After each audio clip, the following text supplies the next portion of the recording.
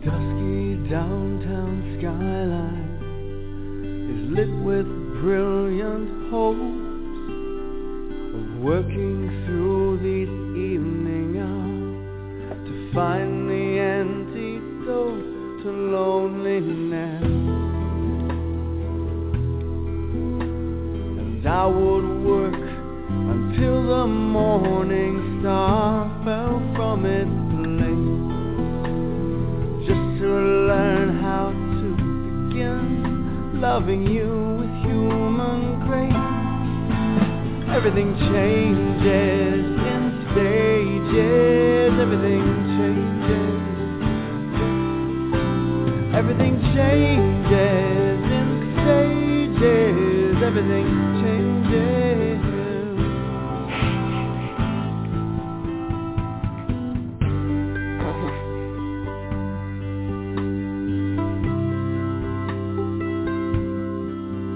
When the pieces of our fight were fresh as grapes upon the vine, pressed into a scarlet silence, fermenting into angry wine. Then we talked until the morning star drowned in the sun, just to see bright light restored where there had been none. Everything changes in stages, everything changes. Hello everybody, this is Barbara Ehrentreu, and this is my April show for Books and Entertainment Tales from the Pages. Everything Changes is my song for today because unfortunately my guest is not able to be with me. He is ill and hopefully he will be better. So LaVan, I hope that you're feeling better and that you followed my advice and got a test. And so there's just me. And I thought I would try a call-in show. So no one has called in yet. So I'm going to start with my very first poem for April. And I am inviting anyone who's listening to call in and read their poems for April. So here goes. This one was to the prompt, write a poem about being foolish. Being a fool again. I have been fooled too many times. The circumstances are never the same, yet my foolish brain wants to believe this time it is true. My heart is an open vessel. Too many times it gets kicked, and the contents of my soul are left to dry in the wind. I try to tell myself this is not real, don't do it, and keep your sanity. But my stupid and ridiculous heart refuses to accept the brain's warnings. As a result, my life is a series of foolish decisions made even worse by the possibility of financial loss. But I continue on as if nothing has ever happened, doing the foolish things that cause me pain. Tiny wars no one even cares about are fought with my brain and the heart. That stubborn fool always wins, and it will continue unless the heart realizes that it must listen once in a while to the sage and experienced brain that has tried to rule, but is always overruled by the ridiculous heart. And that was Being a Fool Again, and my very first poem for April. So, since no one has called in, I will now go to my second poem for April. And I am happy to say this is a little different, hopefully. It's called Write About a B-Movie, was the prompt. And I don't know how many of you have seen Night of the Living Dead, but I saw the original. And this is Night of the Living Dead Revisited. Night of the Living Dead started out peaceful, as these movies always do, with people going about their day, and you never see it coming until the scene turns strange, and suddenly you are confronted with hideous, scabby once people erupting from gravestones and overrunning a town, their lumbering walk suddenly a warning to take cover, and then the movie's characters' lives are overturned. I struggled in my seat, hoping nothing more than these hideous, peeling people would be there, but then the scene turned much worse, for the sheer numbers of these creatures began to be a sign more was to come, and then the eating began. They grabbed and plunged normal people onto the ground, tearing their flesh to pieces and munching on them in true wild animal fashion until they tired of their prey, moving on to find another victim and never stopping. But the horror of this is that the victims awoke and became zombies too, flesh-eating zombies roaming a town. And the cast in the movie dwindled until there were only a few. I wriggled in my seat and still felt safe enough to watch until the time when the normal people who had outsmarted the zombies were holed up in a shed. Thinking they were safe, they began to exhale until out of the window hordes of zombies appeared, and suddenly their little shed was under attack. The scene which scared me most and which nearly stopped my heart was when a zombie puts its hand through a window and grabbed someone inside the shed. And I screamed, as so many others did, at that moment when I thought the zombies would win. And what kind of world would it be if zombies ruled us? Thinking back on this, though, haven't they taken over in essence? Aren't we being eaten alive by all that is happening to us? End poem. Maybe not as fun as I thought it might be. But we are going to move on because no one has called in. And I am going to read my poem for Day 3. Day 3. Okay, this one's good. This one should be good. And Day 3. All right. Connection with online friends. My online friends are as connected with me as if we had coffee every day together. We text and we sometimes email. We get together on Zoom as if we were meeting on the street, and it's just as good because the feelings are genuine. We have never met, but whenever I did meet an online friend, the feelings were so strong, I knew if I would pop over and visit my online friends, it would be even better. One I met in person became a very dear friend, and one I have never met reached me at a time when my world was crumbling, and she called me at the exact moment of my husband's passing. Sadly, I returned the favor for her when I heard of her loss as well, and we are connected with a thread so strong it holds over many miles and many years and will never break. And I have a friend who I love dearly and who loves me too in their way, who listens to my whimperings and soothes me with logic and reason, and listens to my poetry and shares my joys. Our connection is a bond never tested, yet I feel we are connected. My connections range over the globe as far as Malaysia and parts of India, and my family connections are spread far too. One in Japan and grandniece never met. If I could fly around the globe and gather all of my dear friends into one place and then find a way to visit each one separately to learn more about their world, that would be the best vacation ever. But until then, I must settle for phone calls and Zooms and hope that soon we will all be together somewhere to enact the rituals friends do, kissing each other on the cheek and hugging, knowing our connection will always be there. Better poem. End poem from Day 3. Come on, people, call in. Call in and let me hear your poems. I am now going to read Day 4, and we'll continue to read until somebody calls. So if you're enjoying my poems, great. This one is day 4. Write a poem about a dream or reality or both in one poem. Dream mixed with reality. When I met you, it felt like a dream. How could I have found you? And for years, I lived in that bubble, you and me in a dream bubble of happiness. The world we kept outside. We didn't need it to be in our dream. Dreams aren't always fun, and this one became real. The dream's still there, but reality pierced the bubble, and soon life forced its ugly way into our dream world.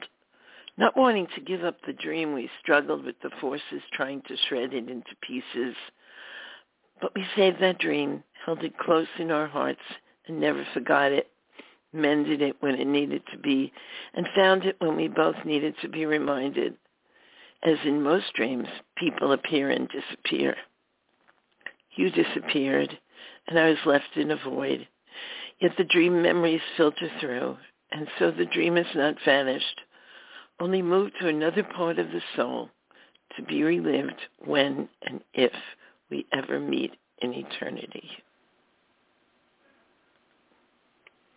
That was a sad one. And that was day 4. Come on, people. Come on. Call in. I'm on day 5. Okay, day 5.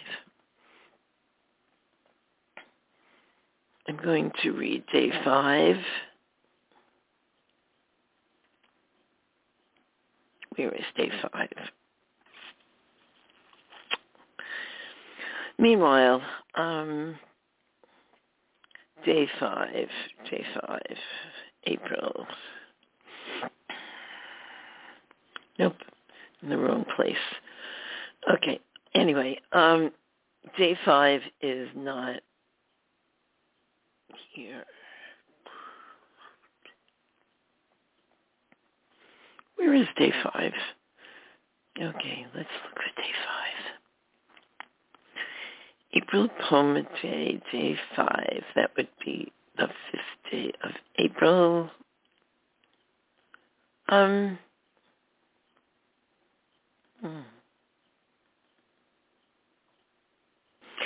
No, this is the wrong one. Okay, we have to look for the 5th day of April. And let's see. Anyway, I hope everyone is enjoying themselves and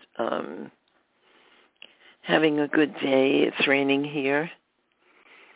And it's a good day to be talking about poetry. And I'm just going to go right to the April Poem a Day Challenge 2023. And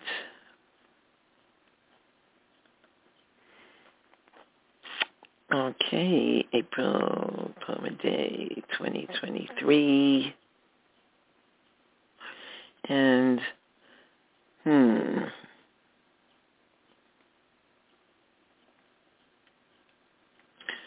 okay.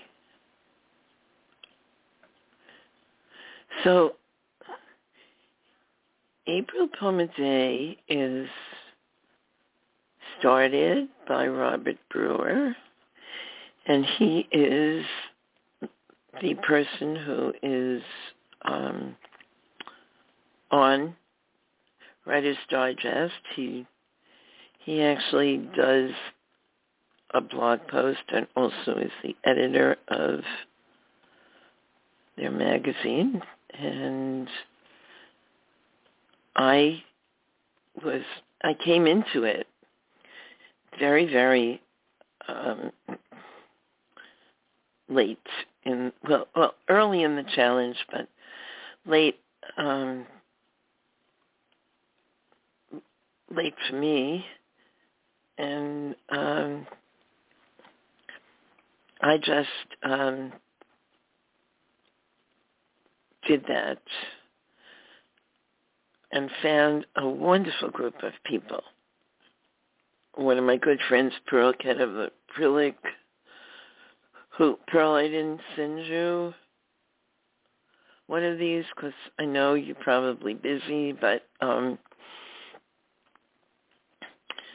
this is a place where you can just put your poems down in the comments. People read them, and then you get comments for them. And this one I wrote, it's called Gelato in Amsterdam, and it was, I think it was the prompt was a noun in a city, in a place. Okay, Gelato in Amsterdam. On a busy cobbled street teeming with bicycles and pedestrians, we Americans, new to this city of canals and scrubbed outside steps, stood on the sidewalk eating the cold, sugary joy of this new-to-us dessert, holding the cones in our hands and licking the luscious mounds, like ice cream but different. I realized we had become part of the scene for passers-by. Amsterdam had seeped into our souls. And ever since that moment, eating gelato, now available in the U.S., I have conjured the sights and sounds of that moment when I first tasted it, and how I felt with your arm around me in that crowd, and how I longed to return to that moment when we were young and eating gelato together on a cobbled street in Amsterdam. Was day 5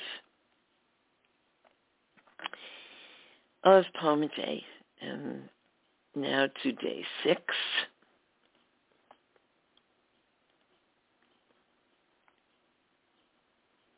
I think we have day 6 here,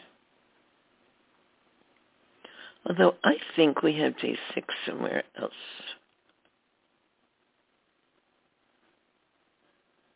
5, day 7. Nope, we don't have that here. We must have day 6. Day 6. Day 5.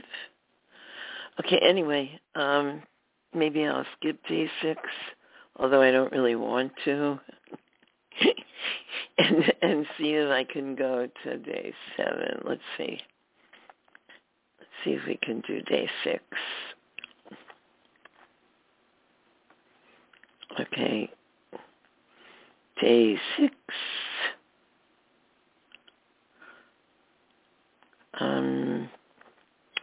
Anyway, I hope that you're writing poetry each day. That's what April is for. April is Poetry Month, and I know it seems hard to write a poem a day, but when you get into the mood of writing a poem a day, you just want to keep writing a poem a day. And I think the joy of that, having all of those poems at the end, is just so wonderful that you can't imagine looking back at all these poems. And a lot of the poems that I had in my book, You'll Probably Forget Me Living With and Without Hal, were poems that I wrote for April Poem a Day. And they're kind of wonderful because, first of all, the experience of putting your poems on a place where everyone can see them, and sometimes they comment and sometimes they don't, and those that one wasn't commented on, and this one I'm going to read to you, day 6, wasn't commented on, but this is called Memories of Curacao. You had to put memories of blank, and so I wrote Memories of Curacao. My first moment in Curacao when we got to our hotel was the aroma. Actually, I think it was right about a smell. My first moments in Curacao when we got to our hotel was the aroma, sweet and floral, permeating the entire place, intoxicating as the free-flowing rum that never seemed to affect me much. And the music surrounding us in this idyllic resort, the warm aqua waters and the wonders under the sea will never leave my memories, but of that delightful and needed time we spent together. The smell is what I most remember.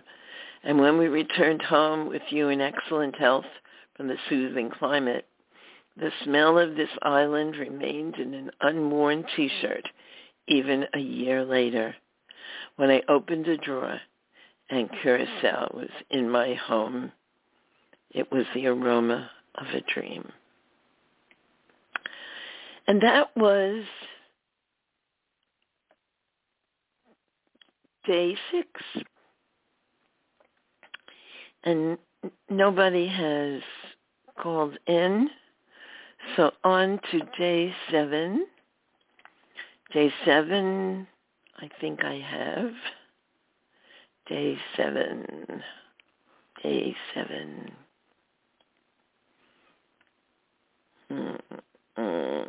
Yeah, I have day 7. Day 7. Yep. My day 7 is a Sano.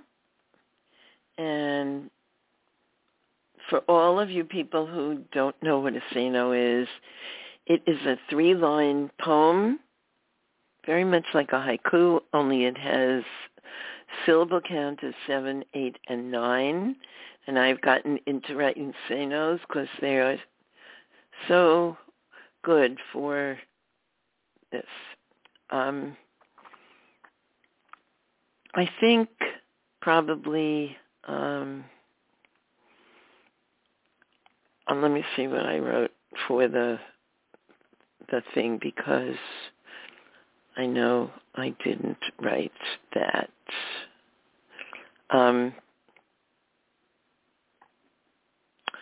Yeah, April Poem a Day, day 7. Day 7. Day 7. 2023. Ooh, we are not that far up. Okay.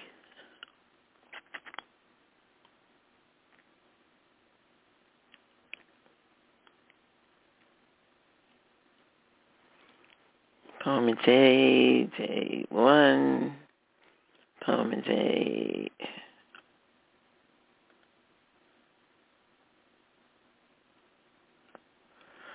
No, not right. Nope.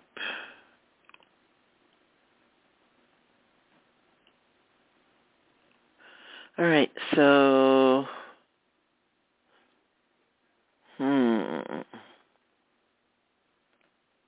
I don't have day 7 here. Okay. Poem a day, day 7. This is day 27. Here it is. Poem a day. Nope. Day 7.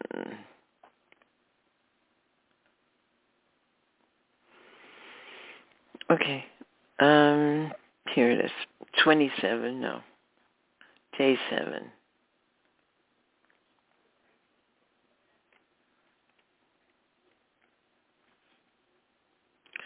Poem a day, day 7.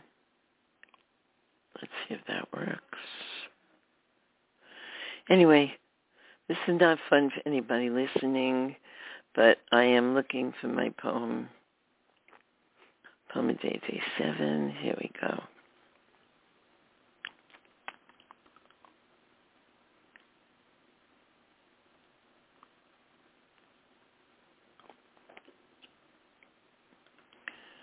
Here we are, day 7, right in abundance poem. Let me see if I have one here, because I don't think I did this one.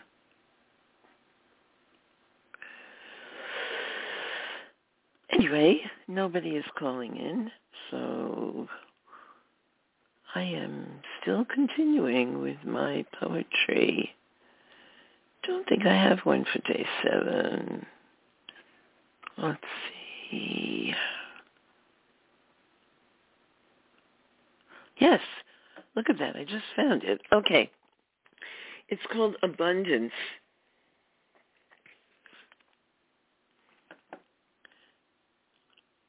Oh, no, this is from a year ago. Oh, dear. They couldn't find my day 7 from this year. You know what? I'll read the one from a year ago, because what the hell? It was called Abundance.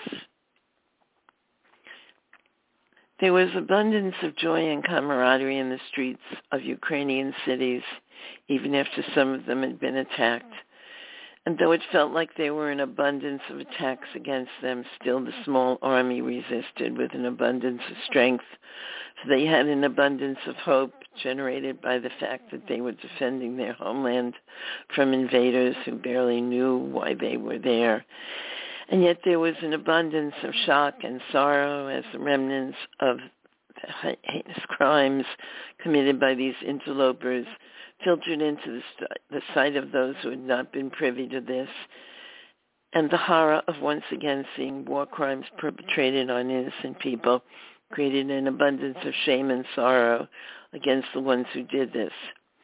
It is such a sad loss, an unspeakable and disgusting experience to once again see people destroyed by the hands of invaders for their own ends.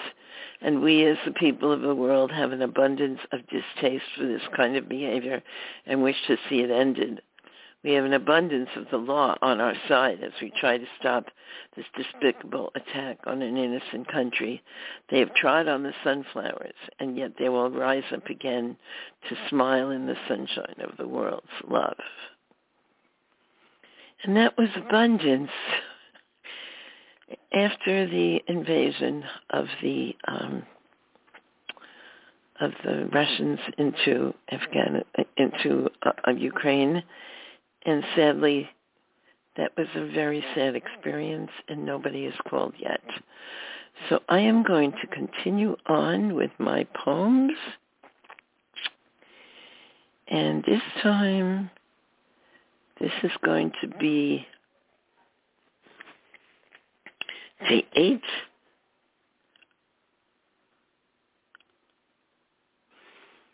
Day 8. All right, write using homographs.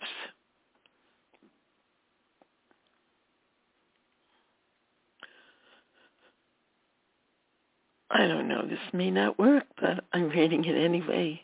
It's called A Sail at a Sail. S-A-I-L-S-A-L-E. And you know what homographs are. They're words that sound the same but are spelled differently. Okay. I went to a tag sale and found a sail, but a lean man said it would lean if I placed it on a boat. I filled a pail with pail shells, and there was a couple in front of a spring scene making a scene.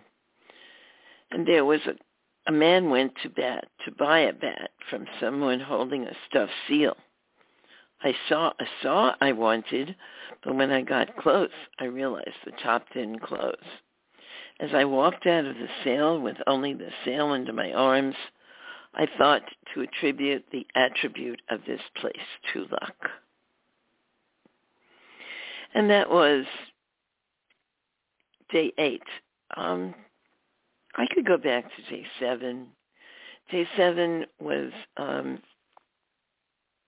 I guess, I have to go back to the challenge and see what it was, but I think it was, let me see.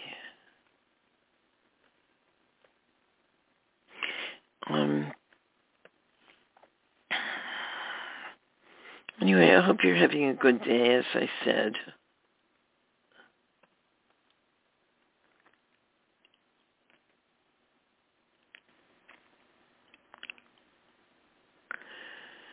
And April Poem Day, Day 7. The challenge was to write an abundance poem for 2022, but why am I getting 2022? I put in 2023, so I don't understand. April Poem Day 2023.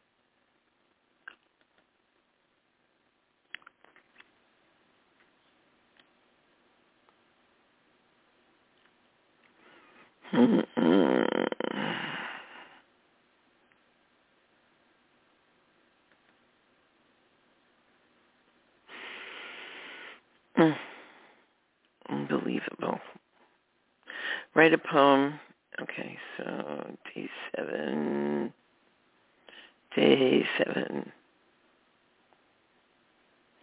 Day 27, 26, 24. Oh, here we go. Here they are. Here are the prompts. For today's prompt, write a small poem. Oh, that's why I wrote a small poem. Okay. I wrote a say no. Blooming daffodils. The spring splashed light on plants, bursting from the earth to sunshine, yellow and white daffodils blooming. And then I wrote a few others. I don't think I posted these, but I wrote a few others. Silent language. No matter the place or the amount of people there, even if we were separated for hours, we had a silent language. Our eyes met across the room and we smiled at each other, feeling we were the only ones there. And the last one, my healing. I held her hand as she lay there comatose, all the words we said to each other useless now, as her hourglass was almost empty. Her steady breath assured me she wasn't going yet. And then in a matter of seconds, the breath spread out, stopped for a second, and ended. When her heart stopped, I felt an electrical current run through my body from the hand I held, sliding from hand into my body and settling in my leg, healing my injured muscle and leaving a warmth creating peace where anguish dwelt, replaced by the calm and gentle assurance all was okay. Even as her spirit slipped away, she thought of me. And that was day 7 of April Poem Day. And I wonder if anyone called. No one called. So we're going now to day 9 because I already read day 8. Day 9. Day 9. Day 9. Day 9.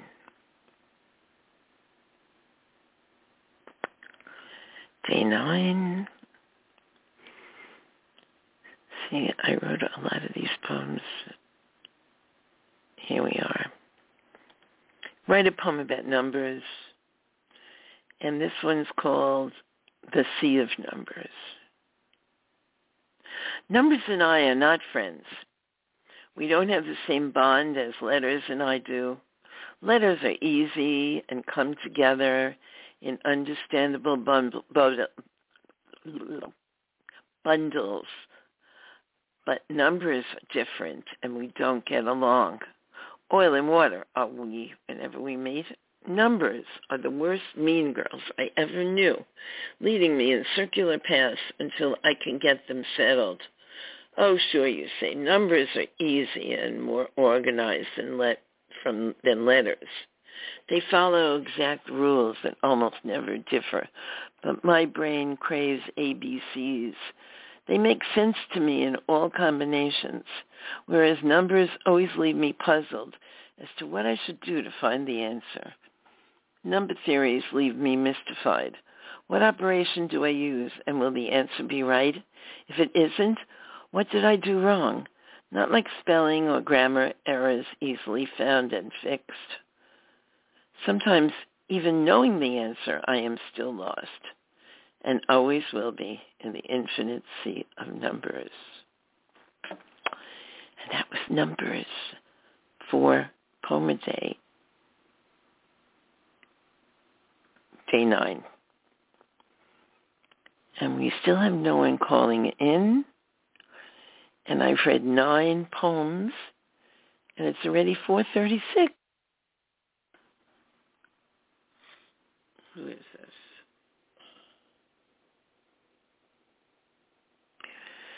And so I am going to read Day 10 for you of the challenge of April Poem a Day. And Day Poem. Day 10 poem. I warn you, this is not going to be an easy poem. It's called How Blank. That was the prompt, and so this is my title. How to Live Without a Husband. Write enough poems after he is gone to fill an entire book. Laugh so much you shove down the pain until it is buried beneath memories. Enjoy the little things in your life and treasure your loved ones. Make peace with the empty space in your bed and move your pillow to the center. It always moves to my side, though. Keep writing and write about the good times and the bad. When blindsided by a song or a sound or a smell that reminds you of him, then cry. Let the pool of despair you have forced into a secret hiding place come out for that time, as it will anyway, for those secret places are not impermeable. But know when to put back that sorrow so you can live your life. Find friends who will accept you as you are and not as you have to pretend to be. Enjoy the moments you spend alone as a gift rather than a torture, and embrace the love you have around you with your daughters and crazy dog. Hold those beautiful early memories close to your heart, but make new ones each day. With the joy you feel for the loved ones who are still here and share your life. Hug your dog whose eyes go into your soul. And think of how lucky you are right now. And that was Day 10 of April Poem a Day. And nobody has called in. So I'm continuing on with this marathon of poetry. Day 11 of April Poem a Day. And let's see what I did for Day 11. Yeah. Day 11, Day 11, Day 11, Day 11, Day 11. We don't have Day 11 here. So Day 11. Let's see if it's there. Day 9.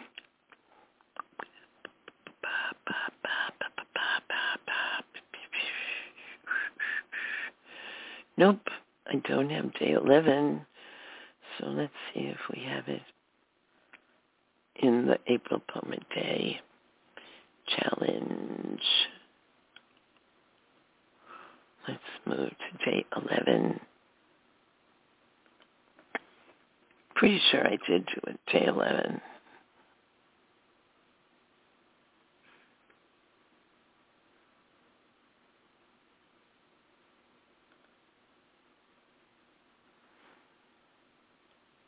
All right, Day 11. Oh, it was a 2 for Tuesday prompt. Okay, let's see if I did this one and didn't put it on the prompt was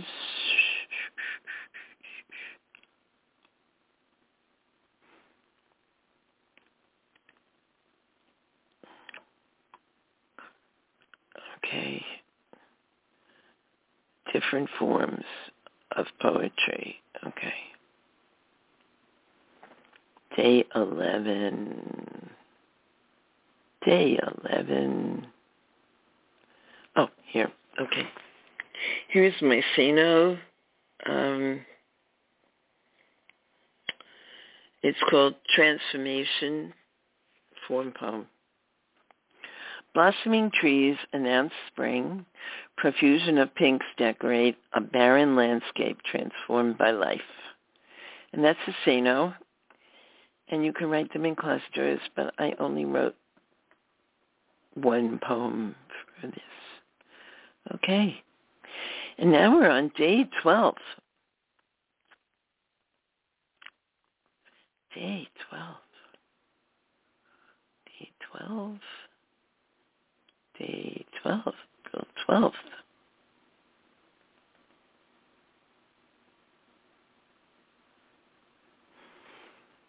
Oh, I thought this was day. Nope, this is wrong. This is day 11th. Okay. This is 11. Okay. So now I need day 12.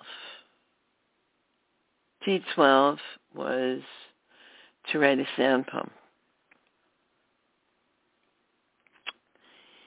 And I think I wrote a poem and did not put it in the comments. Oh, I did. Okay, it's called Our Dogs Bark. He's not a large dog, but when he barks, you feel it in your whole body. Don't be doing anything precarious, or you will drop it for sure, and keep out of the way, because barks are accompanied by wild running back and forth from the door to the window, and lots of sniffing, too. I remember on Newfie's bark. It started low in his throat, a guttural woof. This one is sharper and stronger. It's a bark for attention, and sometimes it's a bark to warn us. He's very picky about fans and air purifiers, so he will give a few short barks to let us know to turn them off or turn them down. Sometimes when he is especially worried or really wants to play with one of his dog friends, he has a whine to it, high-pitched, and a whimper, too. We yell no at the top of our lungs, but the bark doesn't stop until the danger leaves. Then he is quiet and sweet and lays there calm until the next moment when you least expect it. You will be startled by Dean's bark, clarion call. And that was Our Dog's Bark. And I think, if I'm not mistaken, this one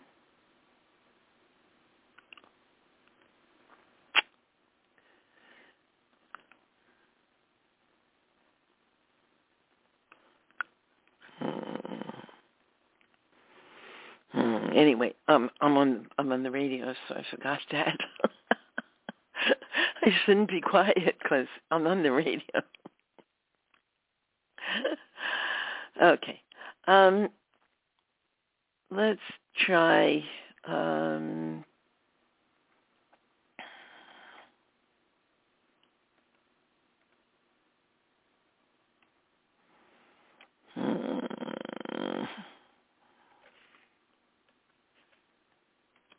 let's do day 13.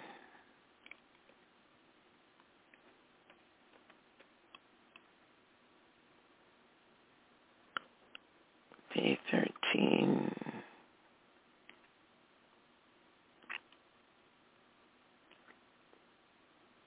I have day 14.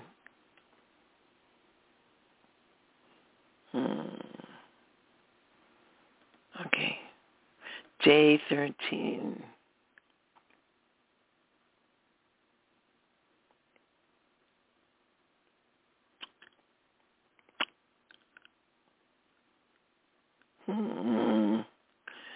You know, you think that you have everything all, together, but it's just not coming together. Let's see. All right, day 13. Day 13 was a forgiveness poem. Okay, I did that one. I guess I didn't put it in my Word document.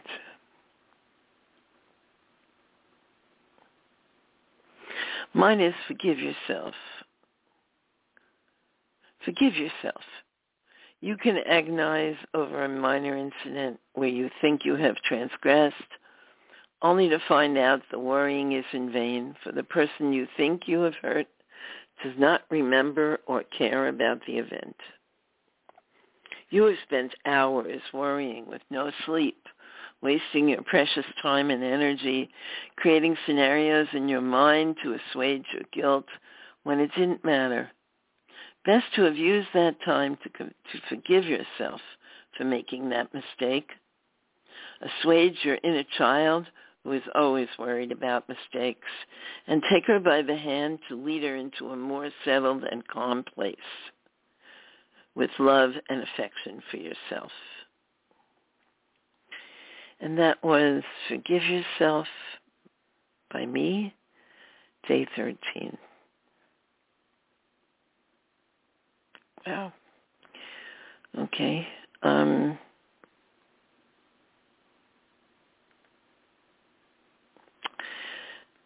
So that was day 13. And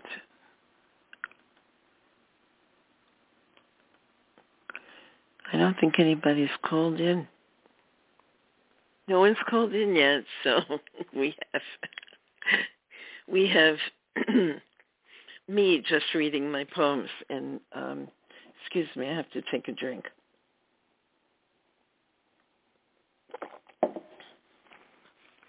Talking on the radio by yourself gets very, very, very dry. So, we are on to day 14. Day 14 of my poems. And I think we have day 14 in here, yeah. Day 14 is another one that I thought was day 13. But I read day 14, so let's do day 15. See how fast we're going through these.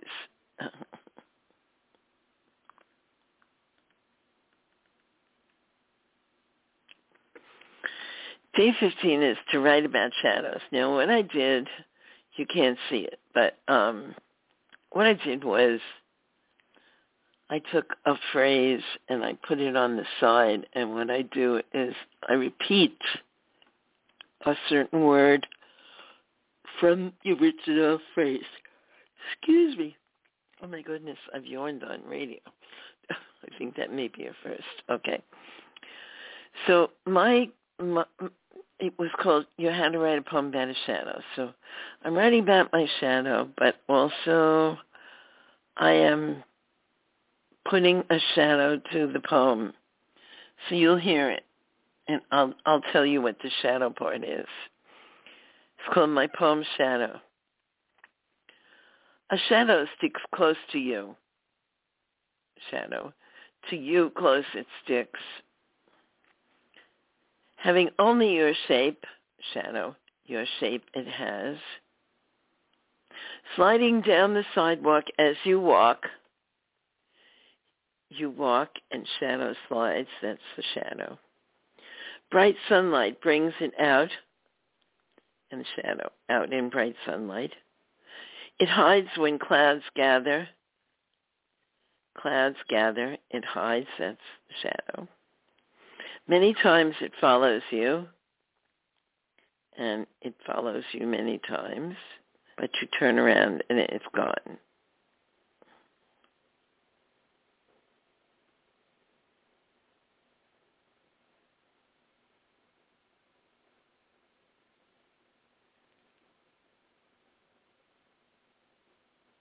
Sorry. Okay.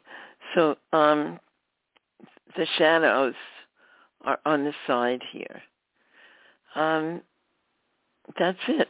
That's day 15. And no one's calling in. So we go on to day 16. I hope you're enjoying this. And sorry for the long silence, but I tend to not speak as much as I should when there's no one to speak to. So I would love it if people would call in and read your poems, because that would be awesome. Day 16. This is called Write the Blank of a Blank, and my poem is The Colors of a Sunset. Caught by the corner of my eye, the apricot orange blended with lemon yellow, slipping into red and melting into a violet haze as night enters with its black coat, sprinkled with white shining stars and luminous platinum moon. End poem, small, but that was day 16. And now on to day 17. Sorry about my silences. I didn't mean to have silences. Day 17.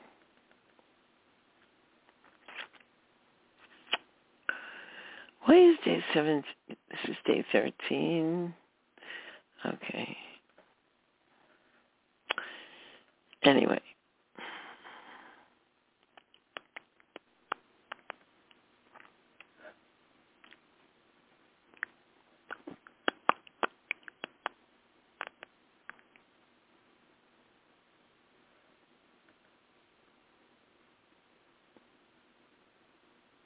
Okay, day 17.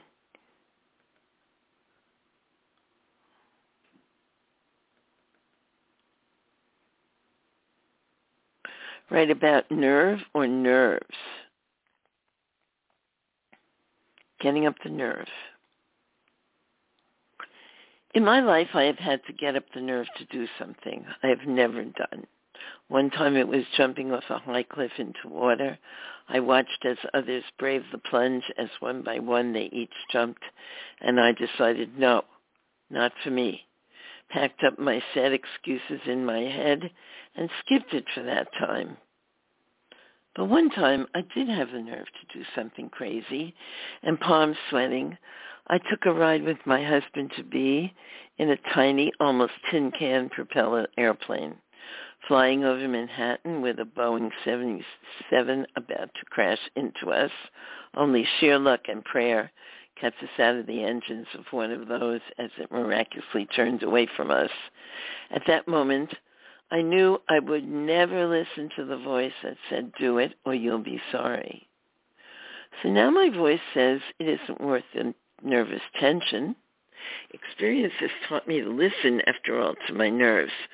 For the postscript of our nightmare flight involved the pilot, who still needed hours to get his commercial license, crashing in upstate New York.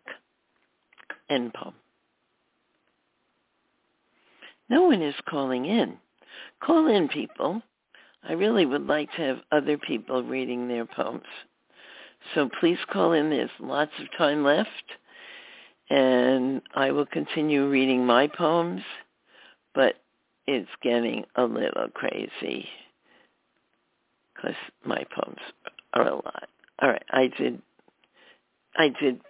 day 17, and now we are on day 18.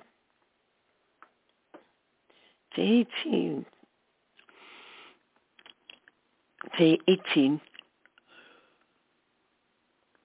1670. Here it is. Day 18.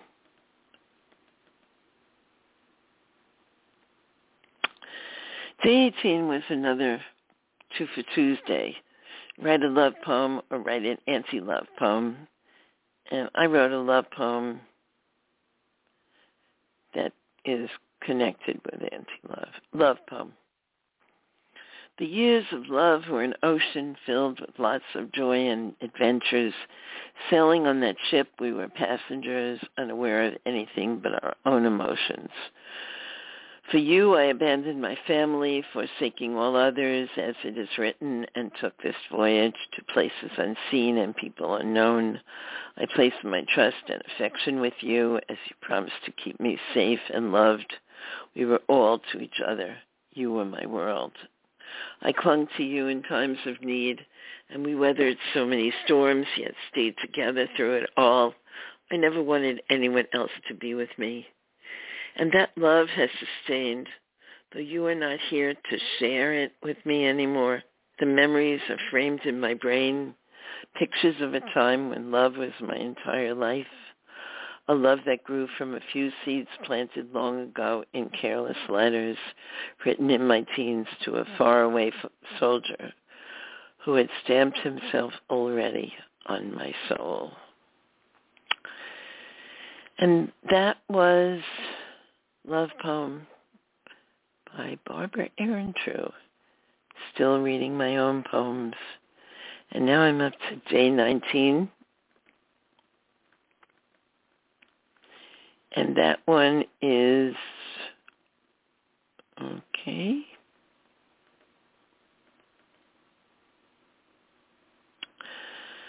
The prompt was to write about taste.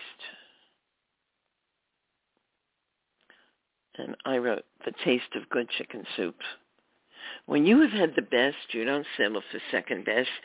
And this year I didn't make any soup. I relied on others to give me the taste I wanted and sadly did not receive it. For finding good chicken soup in the sea of takeout Passover food did not happen. It was a sad, tasteless version of what it might have been with none of the remembered flavors. So I had to take matters into my own hand and make my mother's chicken soup, always a decision never to be taken lightly, for it requires constant attention to detail and the right ingredients to make it my childhood memory. The garlic should not overpower and yet be there with the faint sweetness of onion and carrot. Unable to find a parsnip, I added more carrots. And of course, the best part of the soup I make is the celery leaves. Many discard, but I treasure for their sweetness as they give their umami flavor to the liquid. And of course, the chicken, not too big for the pot, settling into the water for its boiling bath, rendering its richness into the broth, creating the fat that must be skimmed off constantly. But I get ahead of myself, for that is the last part. First, you must put in your celery leaves and garlic and half an onion. Watch until you need to skim off the impurities floating to the surface. And then when they have reached a point where skimming is no longer needed, add the chicken and let it simmer until it is so tender you can slide out the drumstick bones. And more celery and carrots and the other half of your onion with more garlic cloves. The hard part is done, but you must constantly skim away the bubbling fat to keep the soup clear. And the other important part is the continual tasting once the chicken is cooked. As the chicken cooks more and the vegetables add their goodness, the taste expands. Imagine sweetness with a hint of garlic and onion, and that is the chicken soup I adore. Season with salt and pepper liberally and serve with matzo balls or not. My grandma always made her own Luxon noodles, but I'll take matzo farfel if Passover, and soup crackers if another time. At last, as my tongue enjoys the soup, I have the taste of my mother's chicken in my pot. End poem. And nobody is called in, so we are up to Day 20. Day 20.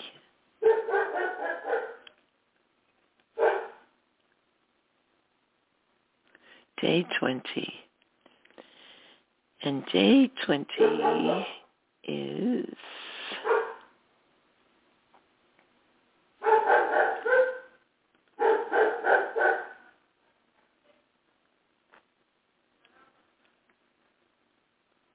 not that one. Let's see if I have it here. Day 20. Let me just go and see if I have day 20.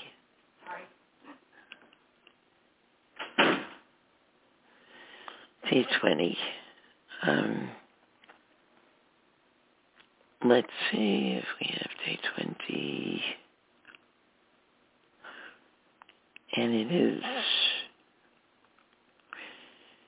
April Poem a Day.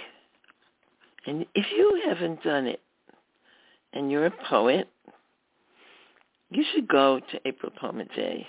It's really fun. You don't have to post every day, but it's really fun. And you'll be surprised. Some poems really get a lot of comments, and some poems don't get comments. So it's interesting that they do. And it's interesting that this one is Write an Animal, about an animal. I think I wrote about an animal, but I'm not sure if I can find my poem. Let's see. Write about an animal. Write about an animal.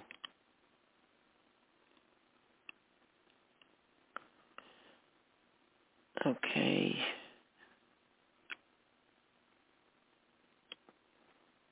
I'm not sure I have a poem on here, but we'll look. But anyway, there are some wonderful poems. Even if you don't write your own poems, just read some of these wonderful poems. And if I can't find an animal poem, I will read one of these poems to you because they are so good. And I'm not finding my animal poem. I think I wrote one, but it's just hard to find because, anyway,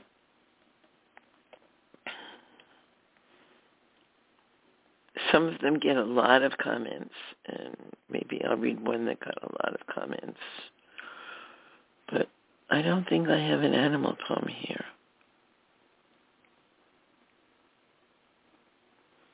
But I might have put it on and I didn't remember.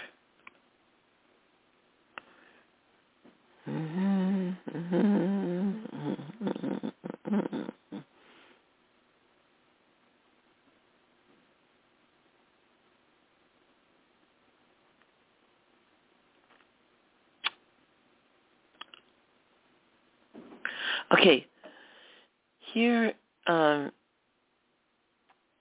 someone who wrote from a scientific perspective. It's Bruce Knight, and I really enjoy his poetry for so long, and he's written about my grand dog, so I'm going to read this poem. It's called Grand Dog. Our team of archaeologists has made a significant, if puzzling, discovery. It is in a ceramic drinking vessel with a message in ancient English, which we have translated as, "I love my grand dog." As with many artifacts we have found from this period, the word love is replaced by a red heart symbol, but what is puzzling is the word grand dog. We know that these ancient humans kept domestic animals called dogs in their homes, the descendants of wild wolves, and we know that a grandchild was the child of one's own children, but this hybrid term has led to some debate as to its meaning.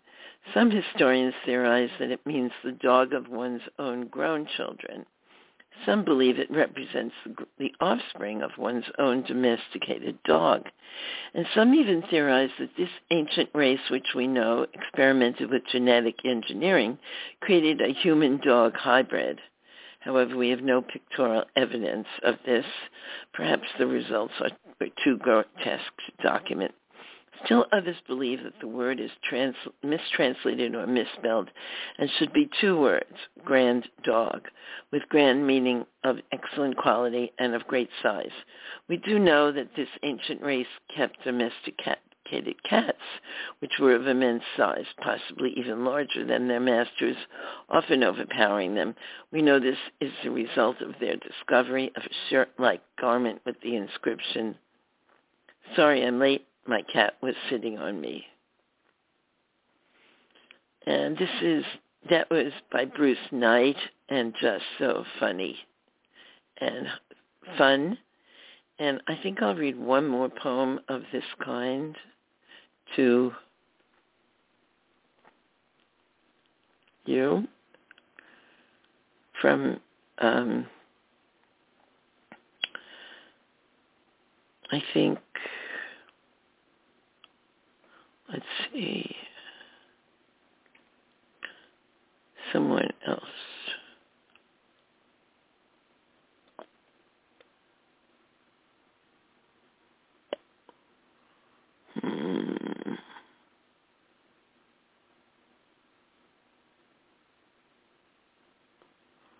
Okay, I'm still looking.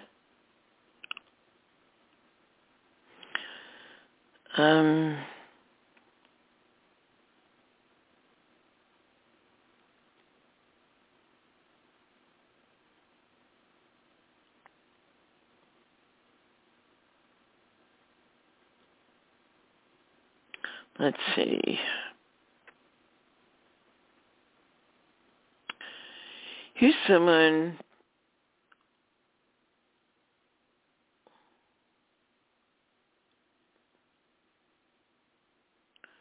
Let's see.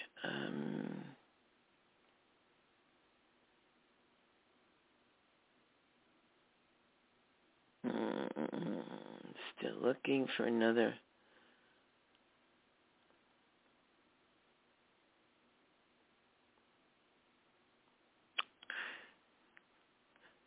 Alphabet architect, coyotes. They race and they pace, needing plenty of space to walk and to stalk. Small pets and livestock, they howl and they prowl. When killing, they yowl, sending chills down my spine, for they whine as they dine. The size of the prize, no problem. Prey is eaten alive. Don't venture too near them. Fear when you hear them. Mighty, wily coyotes. And just such a great rhyming poem. Really enjoyed that one. And just one more.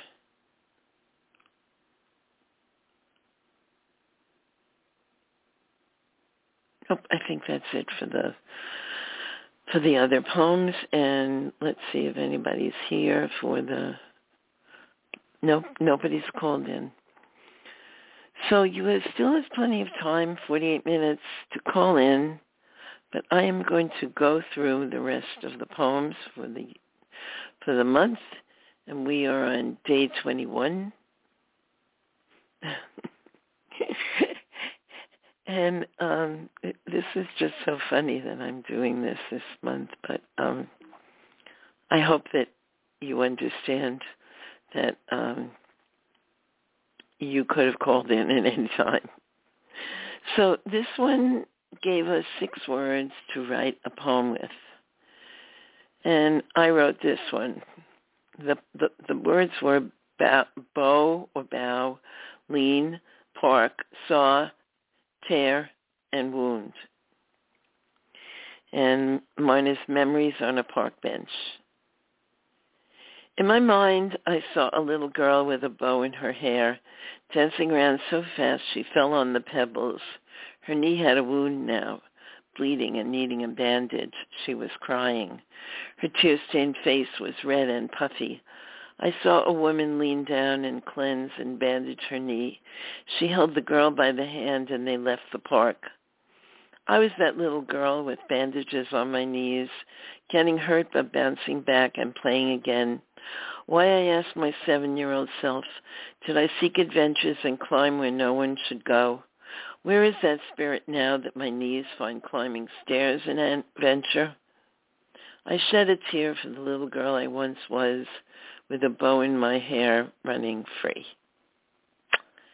End poem. And nobody's called in. So on to the next poem. The next poem will be Day 22. We are almost ending this month, and not one person has called in. Okay. Day 22. And this is, write a poem titled What Blank. And what made me cry is what I wrote. I picked up my pajama bottoms, and the word you used to say for pajamas, pajim jams, came to me. A silly word for getting our kids to be ready for bed caused tears when I remembered you saying it. And suddenly I missed you and all the parts that made you, the silly parts and the loving parts and the ones not so wonderful, and your presence, a Dover cliff, always there for me, keeping the waters of my life from overflowing, even though I never realized how much you did this. And the times when you were funny and sweet and made me laugh, gone forever. And the word reverberated in my mind as I remembered we are so close to your exit time, when the sparkling man you were became only a treasure chest of memories, with your images on a reel from the first time we met to your last whispered I love you. A carousel of emotions, each one pops into my head, and the brash, cocky boy man I met one night in my teens becomes the sure, confident man who kept us afloat when our boat was leaky and I was sure we wouldn't make it, who assured me it would be all okay as we strive to expand our family with no result for 7 years, who dried my tears and comforted me when I viewed others with their new additions, and then who tenderly introduced our new daughter to his world with opera music and talks about John Wayne, and who educated both our daughters, filling them with stories of musicians and exposing them to a world not known to their friends, so they would have the history of these moments. And as the days fly away too fast and sometimes too slow, I miss you and your booming voice, the comforting feel of your arms around me. Even when times were rough, you gave me courage, and you loved me with your kind of love, never quite understood by all, but gratefully accepted by me. End poem. And nobody called in. Was day 22, I think.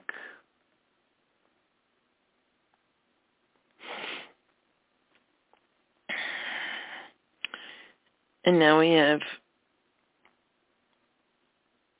day 23. Day 23, the prompt is fear. And this is my poem about fear. Fear is the enemy of adventure. Adventure means braving everything to find something new and exciting. Fear is the bar that keeps you from that. It becomes the shackle you never wanted, wrapping itself around you until you are fear. Your palms sweat and your mouth is dry. You clench your hands into tiny balls and tears come to your eyes unbidden. Fear creates that roadblock for you, and you can't overcome it if you allow it to take over. Fear is a hard taskmaster. You bow down to whatever you fear, unable to face it and run from it, cowering in a corner like a 3-year-old, wishing for your childhood blankie, feeling the need to bite your cuticles, unable to sit still and yet unable to move ahead. Fear grips you and never lets you go, leaves you at its mercy to twist in the wind unless you take charge. Refuse to accept fear as your master. Stride forward, regardless of what you fear. Look fear in the eye and walk right over it, for it will shrink to the size of a penny. You can pick up and toss away. When you don't give in to its demands, then you can continue on whatever adventure lies in wait for you. End poem. And that was day 23, and no one has called in. But that's okay, because I have plenty of poems left. And it's day 24, and I am reading day 24 poems.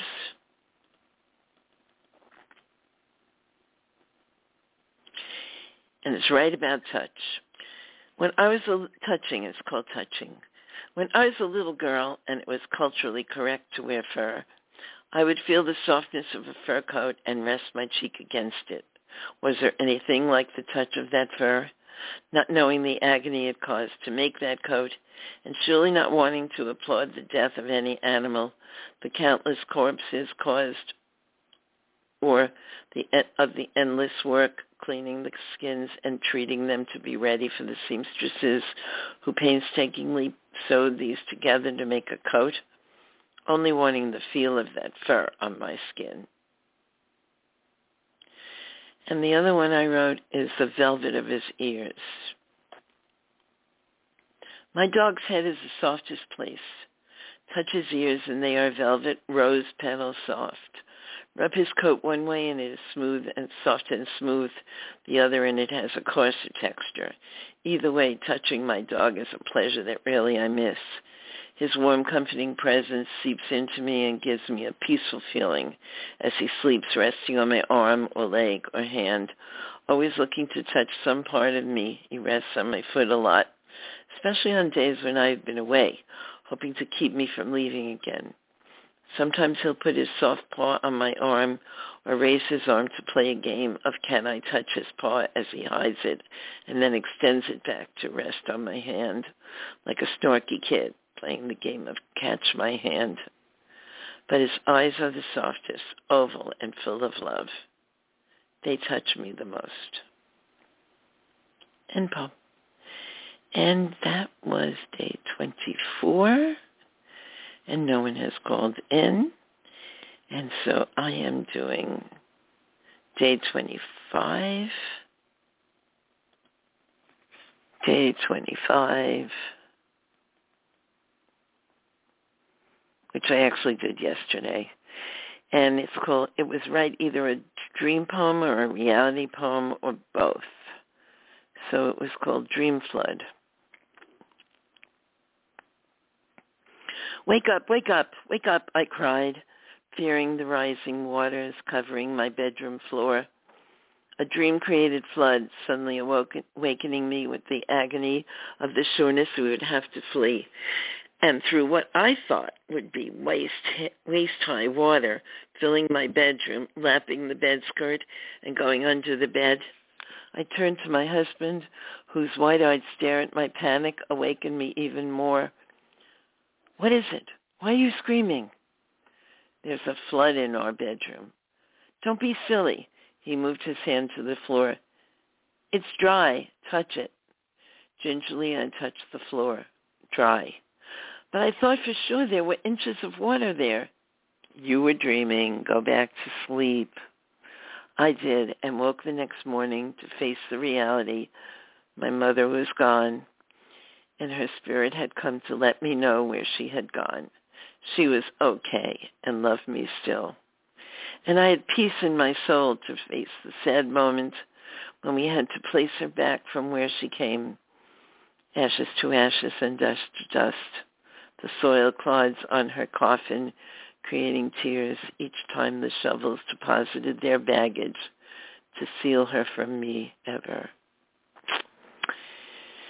And that was day 25, and we move on to day 26, which is here. Day 26, which was yesterday. And it was response, so it was interesting that I wrote that response poem the day before, but I decided to do a response to my poem, Cutting Watermelon, and anybody who's read that poem knows what it means to me, cutting watermelon. So my poem is called Not Going to Cry. Yes, in the past, I've not been able to cut through the tough skin of the watermelon, slice it into pieces, and cube it without tears rising to stop me for a while to remember you. But now I look at watermelons and think maybe I could do it. Maybe I can get through this process without the tears. After all, it is almost 9 years since I lost you. Why should I still be crying over watermelon? Shouldn't this sorrow be over? Is it possible it will never be over? That I will never be able to cut into a watermelon again? That I must rely on the commercial cut-up cubes? Always a disappointment? No, I say to my sadness over this fruit. This summer I will cut up watermelon as much as I can, make watermelon boats and fill them with fruit, and watermelon granita you must tend like a baby, and maybe even watermelon sorbet without a tear, and toss my sorrow away with the rinds, if that is possible. And that was day 26, response to my poem. And now we have day 27, which unfortunately is not going to be something I can give you. But I can go on to the website and look and see if anybody has written anything for day 27. Anyway, nobody has called, and I wish someone would call so I can talk to them. Anybody could call if they want and talk to me and read a poem. You still have time. So let's see what people have written this time for day 27. And there's also and the prompt today is right, and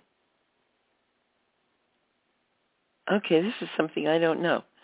An Anapadotan poem.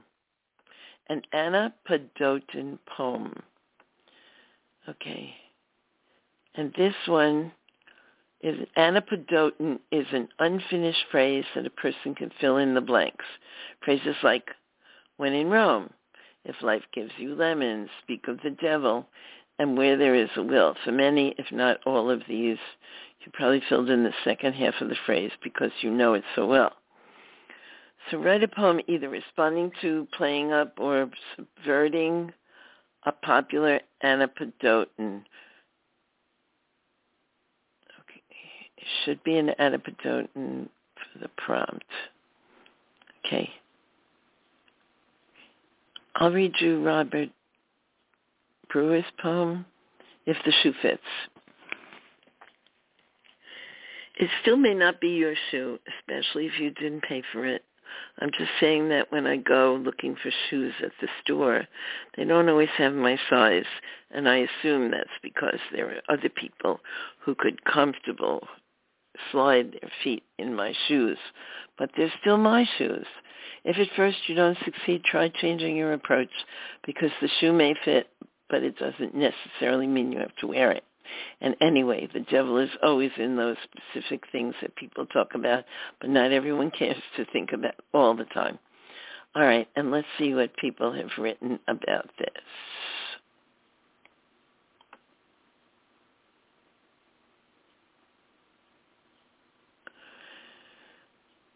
The apple doesn't fall. Few apple trees will fruit this late in fall, but I do see a few in the misting far distance. The children I've known running among the trees, nearly bare now. Those few leaves and remnants of blossoms, pink, turned brown on the ground. How tempting, sweet all the fruit was when I ran earlier too, like you. In the distance, far and far away, all trees grow barer still, and all the children will run inside to try and hide from the coming cold.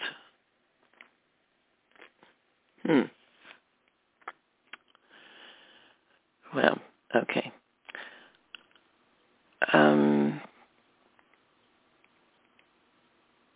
Here's a cute one.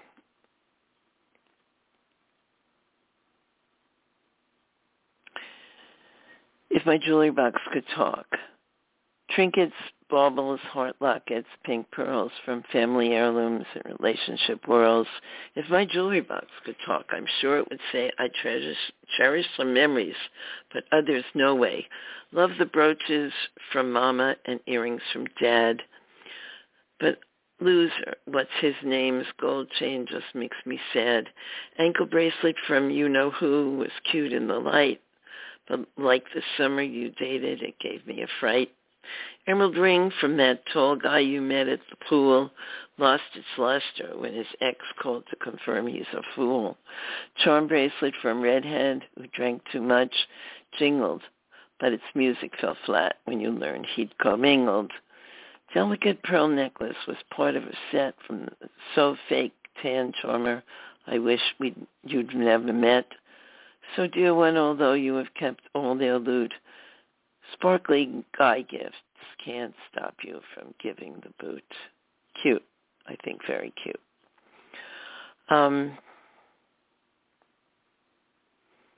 Here's one, If Wishes Were Horses, by Ponca Girl, 90. And that one, the trinket one, the jewelry one, was by AKA Radio Red. This one's by Ponca Girl 90. I don't know her real name.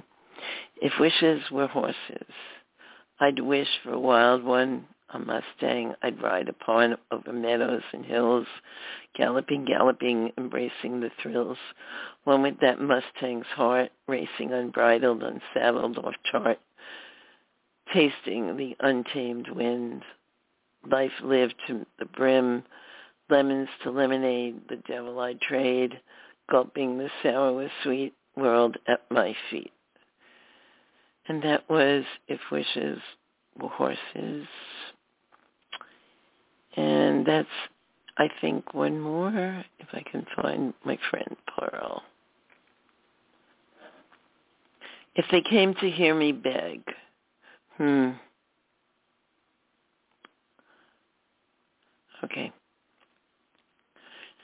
I shall not look it up and lease this very minute. Want to bet? If they came to hear me beg. Anyway, when life gives you lemons, when the going gets tough, gone, I'm going to get, as my bubby late grandma, queen of mangled phrases, would advise quite reasonably, don't count your chickens while watching a boiling pot. Note, wish I had the entire day to devote this delightful prompt.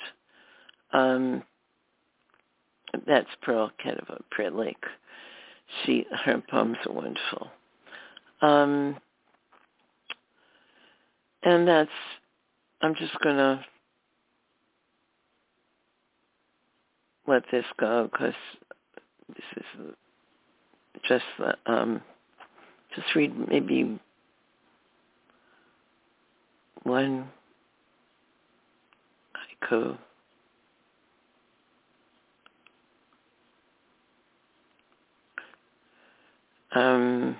No, okay.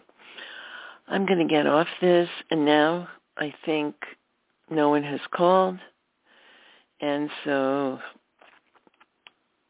off of the poetry, and I think what I will do is, because he was my guest, and because his poetry is so amazing, I will read you some of LaVan's poetry, and just read some of his work because it's just so good. And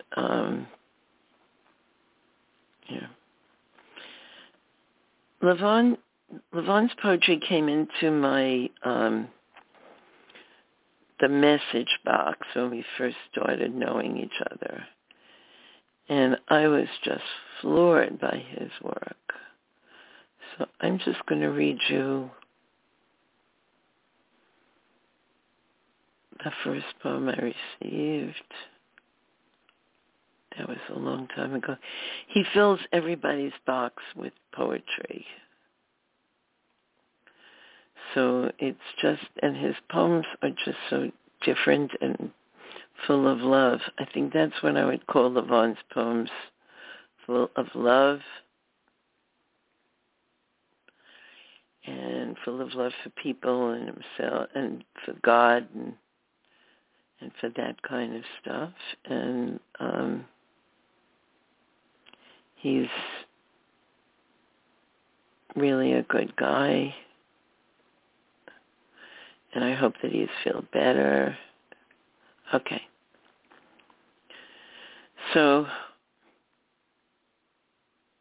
the very first poem I received from LaVan is, "Love is the greatest of all divine manifestation. The dark cloud of disguisement is upon us to deceive and use the art of deception to mask the truth of self-consciousness and its very powerful principles of expression and artistic creativity. The hatred of naturalization is the task of the cohorts to appeal through the dark arts to the hearts, souls, and minds of individuals in the twisting into an evil entity, the music, and the other artistic expression of self to magnify the symbolism of the fraternity of hell. As passions and emotions rage into fiery rivers of smoldering actions, that the energy of positivity is cunningly dried into dust and emptiness of the life-sustainable watery well. The hidden messages are pushed into the atmospheric center of the core of the spiritual, mental, and physical nature to annihilate and vehemently destroy the tuning and synchronization of the earthly, heavenly, and the universal alignment of all existence and creation. Please do always remember this, that love of yourself, the surroundings, and fellow man is the purest, greatest of all reality, and specifically the truth of divine manifestation." And that was LaVan Robinson poem, "Love is the greatest of all divine manifestations." And now he continues to write this way. His next poem to me was "Fertility." The visionary spectacle of the formation of love is truly a sensuous and breathtaking reflection of the love that's adorned and manifested in your grace, beauty, and with honor. I often sit alone as I imagine the many ways to have you, my beloved, become a part of my essence and wholeness. I just ponder.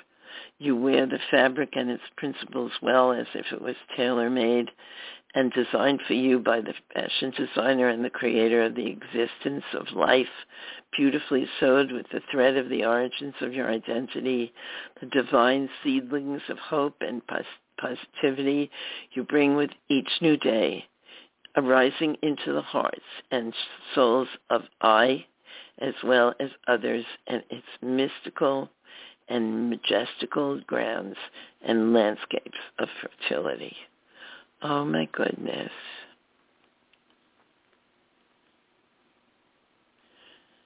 These poems are amazing. And LaVan, I can't wait to get you back on the show.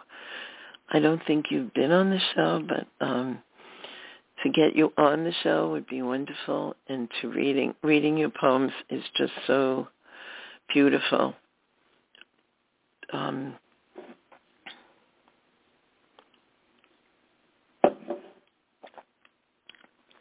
I will read your last poem that you wrote to me because there are so many in this box.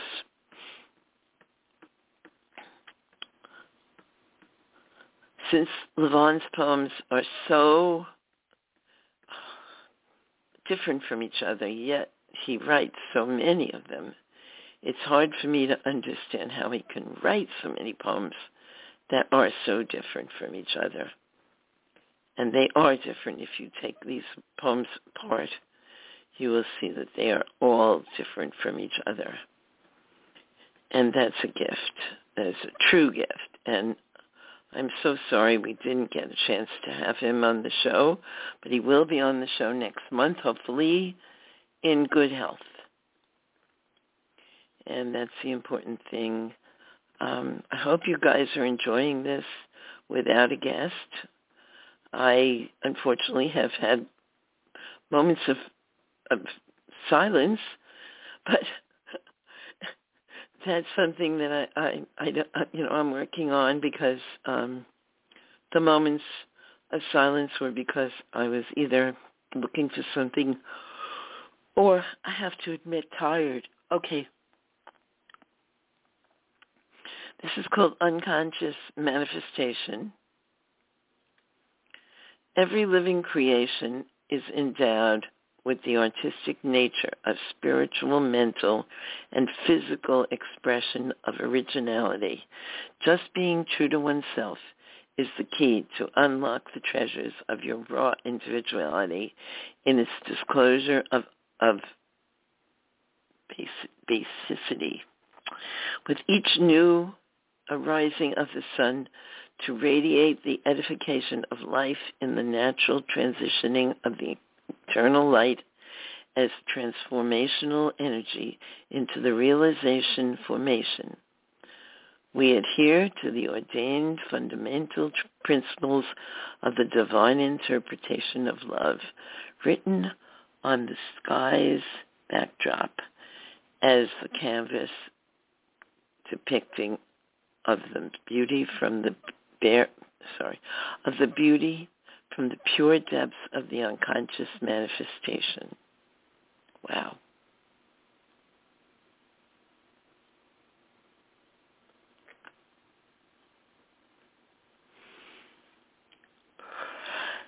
And that is LaVan Robinson, his poetry. And I think I could read more of it. This is what he wrote on Wednesday. To God always be the glory.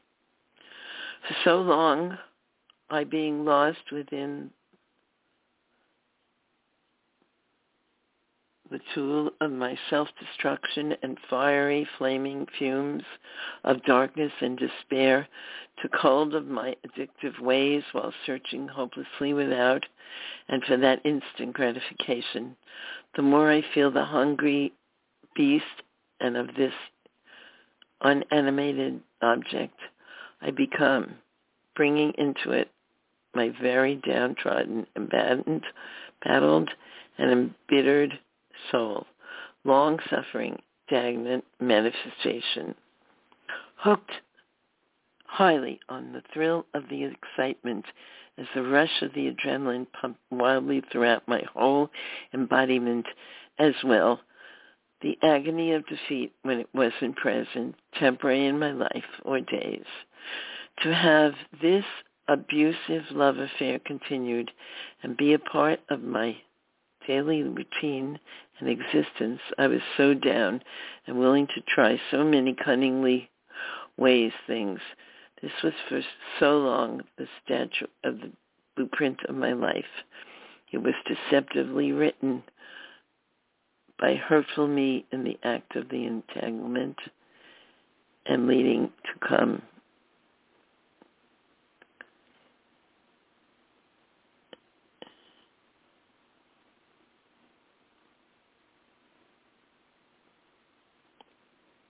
And so I'm in silence because of that poem. It's just so breathtaking.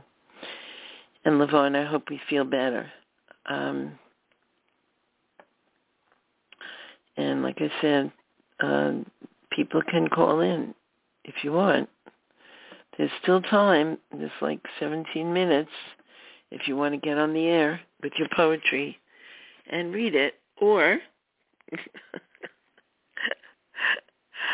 okay, here goes. I'm going to read you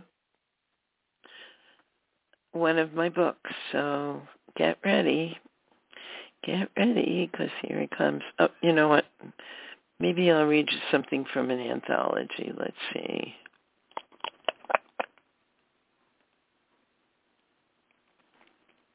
All right, I read all the April Poem Days except for the one that I'm reading now.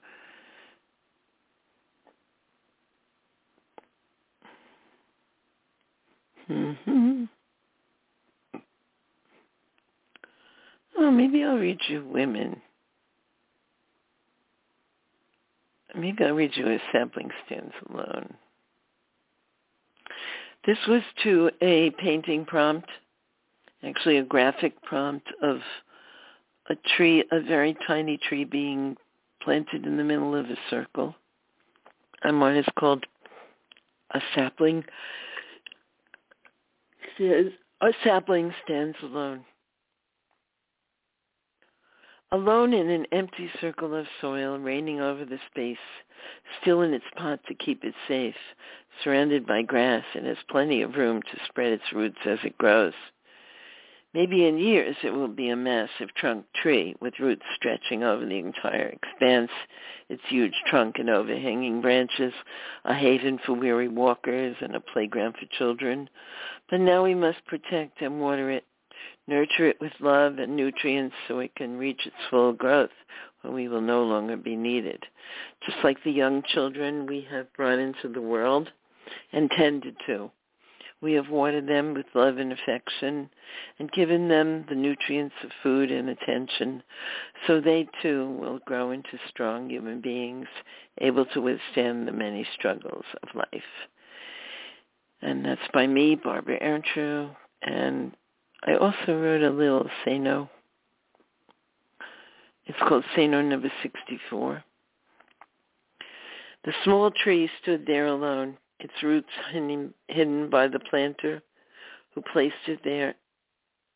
And why for us now? And that's my Say No. And nobody's called in. So this didn't act as a very secure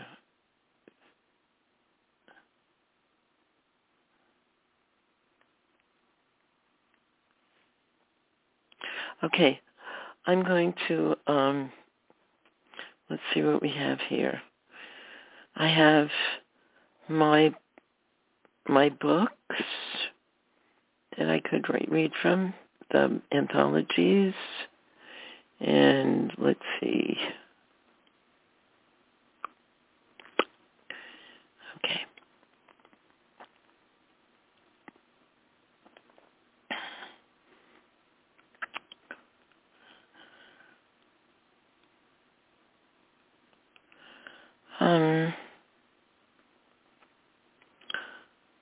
Actually, I think I'll read these.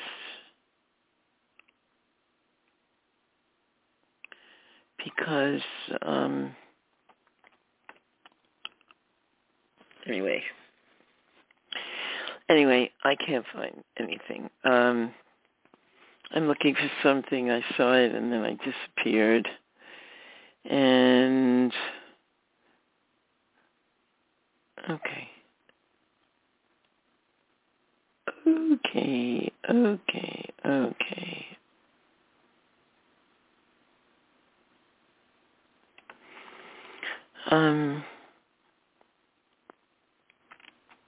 Here they are. These are some poems that I put together for somebody, and they are, some you have heard some of them, but here goes. When trust is gone. When trust is gone, where can love go? The bubble that has surrounded them has been pierced by the arrow of deceit, perhaps only in the mind, but once trust has been wounded, it must be built back, as the foundation of a sound relationship must be strong, or the world a couple has built will teeter and fall, and the pieces may not be able to be put back together. Though you may try to recreate the soft conditions of perfect surrender to your love, the hole caused by this severing cannot be filled except by the sweet cement of acceptance for this assault upon the sanctuary of love within once you both closed yourself in endless rapture. And that was When Trust is Gone. Here is a kiss for a lifetime.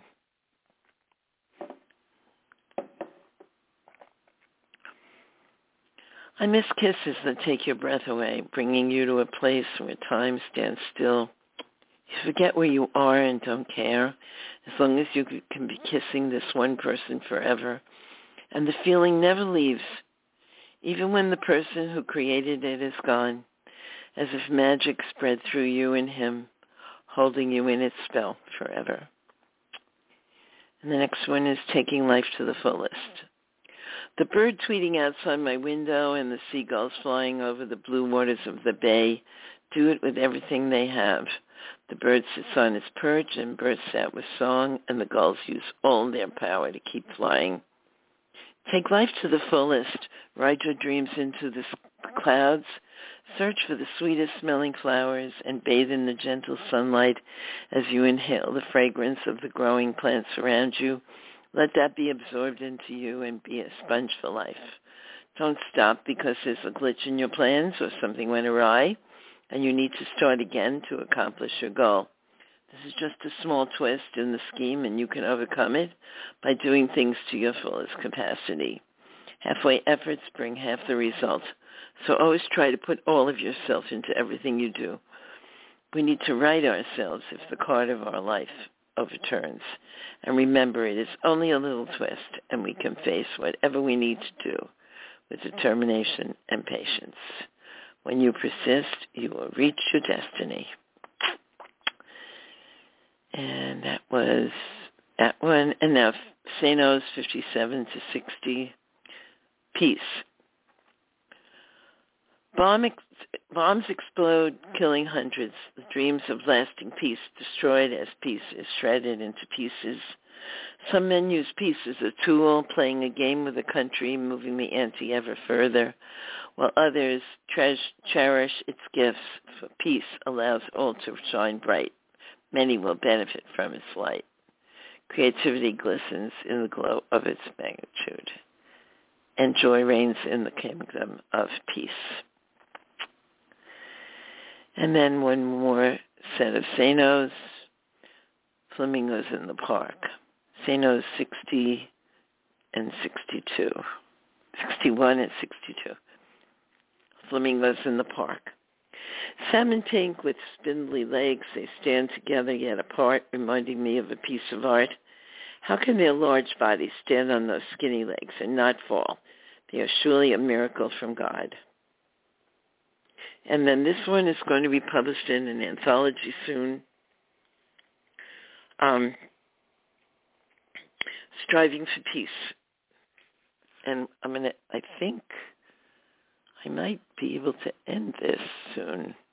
8 minutes and nobody's called, but Striving for Peace.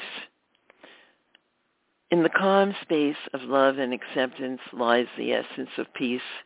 You feel its embrace as it warms your heart, the idea you do not need to defend yourself or encounter aggression for just living. Peace is a destination we all want to reach, and we all hope that with having it, we will be able to have a normal life, free from care and full of the splendors we all dream when we conjure a peaceful world.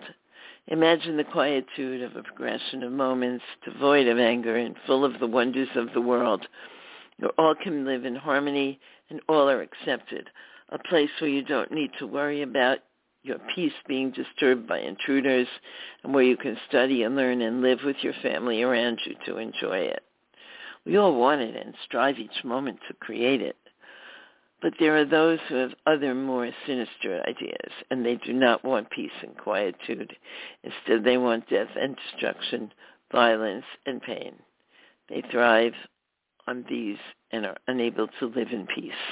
We must rise up and demand peace all the time. Peace is where our world needs to be.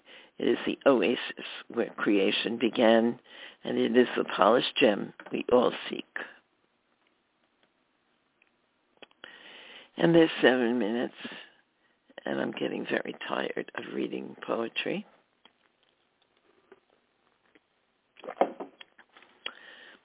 So I will read you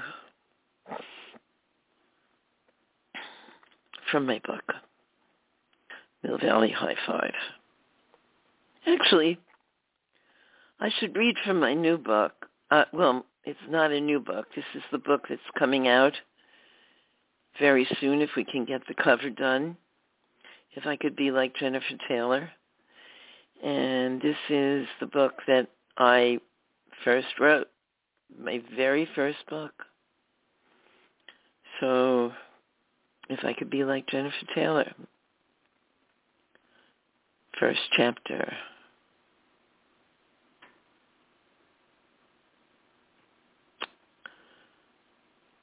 Chapter 1.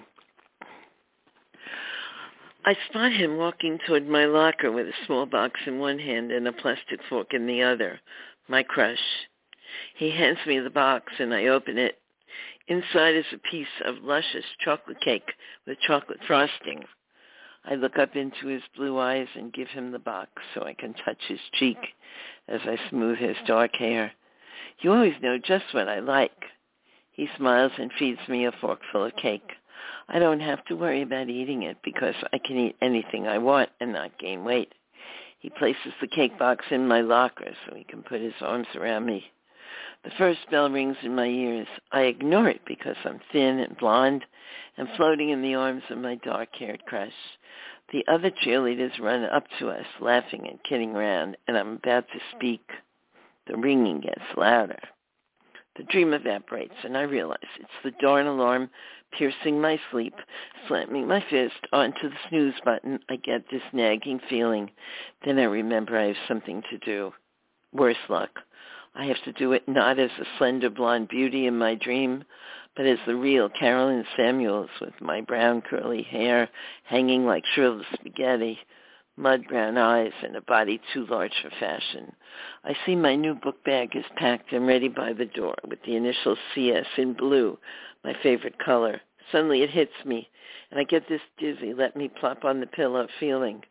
Freshman year of high school, first day. My brain is ready, but my body isn't. Jennifer will be there. Math class and Jennifer. Gym class with Jennifer. My body curls into a fetal position, and I throw the covers over my head. Don't faint, Carolyn, I tell myself, panting. Dangling over the chair are those size 12 jeans. Clown pants. Hardly a fashion statement. I groan. Paired with the red long-sleeve T-shirt, they look so good on the mannequin. I'll look like a stoplight. What was I thinking? How could I possibly go to school looking like such a freak? Actually, the real reason I can't go is Jennifer, with her long, straight blonde hair, perfect body, and clothes from magazines like Teen and 17. Yuck, I feel sick. Sick with Jennifer-itis. I hear Mom's footsteps on the stairs. Why are you still in bed? She comes upstairs and peeks into my room with a puzzled look on her face. Moving the blanket up to my nose, I say, Mom, I can't. Whoops. I say, Mom, I can't stop shivering and my stomach and head hurt. She feels my head and looks at me with mother vision. Carolyn, did you think I'd fall for your tricks? I cringe. Now my stomach and head ache for real. Defeated, I climb out of bed and get washed. I slip the hated outfit onto my body and glance at my bloated reflection in the mirror. It's too late to change. I'm stuck with this. If only I could be like Jennifer Taylor. After picking up my book bag, I race down the stairs, take a couple of bites of a chocolate chip muffin, and a few sips of non-fat milk. I almost trip over a lump, blocking the door. Max, our 5-year-old Newfoundland, raises his massive bear-like head, sniffing like he's never eaten a thing in his life when he sees my muffin. I glance at his empty bowl and throw the rest of the muffin into it. He sees it and licks my face. Now I'm going to smell like dog food all day. Grabbing a paper towel, I wipe my face and lean to ruffle his soft fur. At least Max doesn't care what I wear. Feed him and rub him under his chin, and he'll cover you with Slurpee kisses. Mom is already in our 3-year-old silver Malibu that, like my jeans, doesn't quite make a fashion statement. On the drive to school, I'm looking forward to seeing Becky and Janie, my 2 best friends from forever. Don't want to see Jennifer's face on the first day of high school. End of that chapter, and I'm going to say this is the end of our show. We have 1 minute and 34 seconds left. Nobody has called in, but that's okay. I hope you've enjoyed my ramblings and I have a few moments when there's nothing. Maybe they'll cut those out. But anyway, next month, I think my guest is going to be, let me look, guest for Books and Entertainment. I think it's probably going to be LaVan, but it'll be someone else. So thank you for listening. I hope everyone listens in the archives. Talk to you soon. Have a great day. It's going to be May soon, May 2nd, and that is my husband's demise day when I lost him. And so just all of you who have lost people out there, know that there is a way to get through it, but writing is a really good way to do it. And as you can see, I've written a lot about my husband, my late husband, and writing really helps you to get in touch. So have a great day, and I'll talk to you soon in May. Bye, everybody. Bye.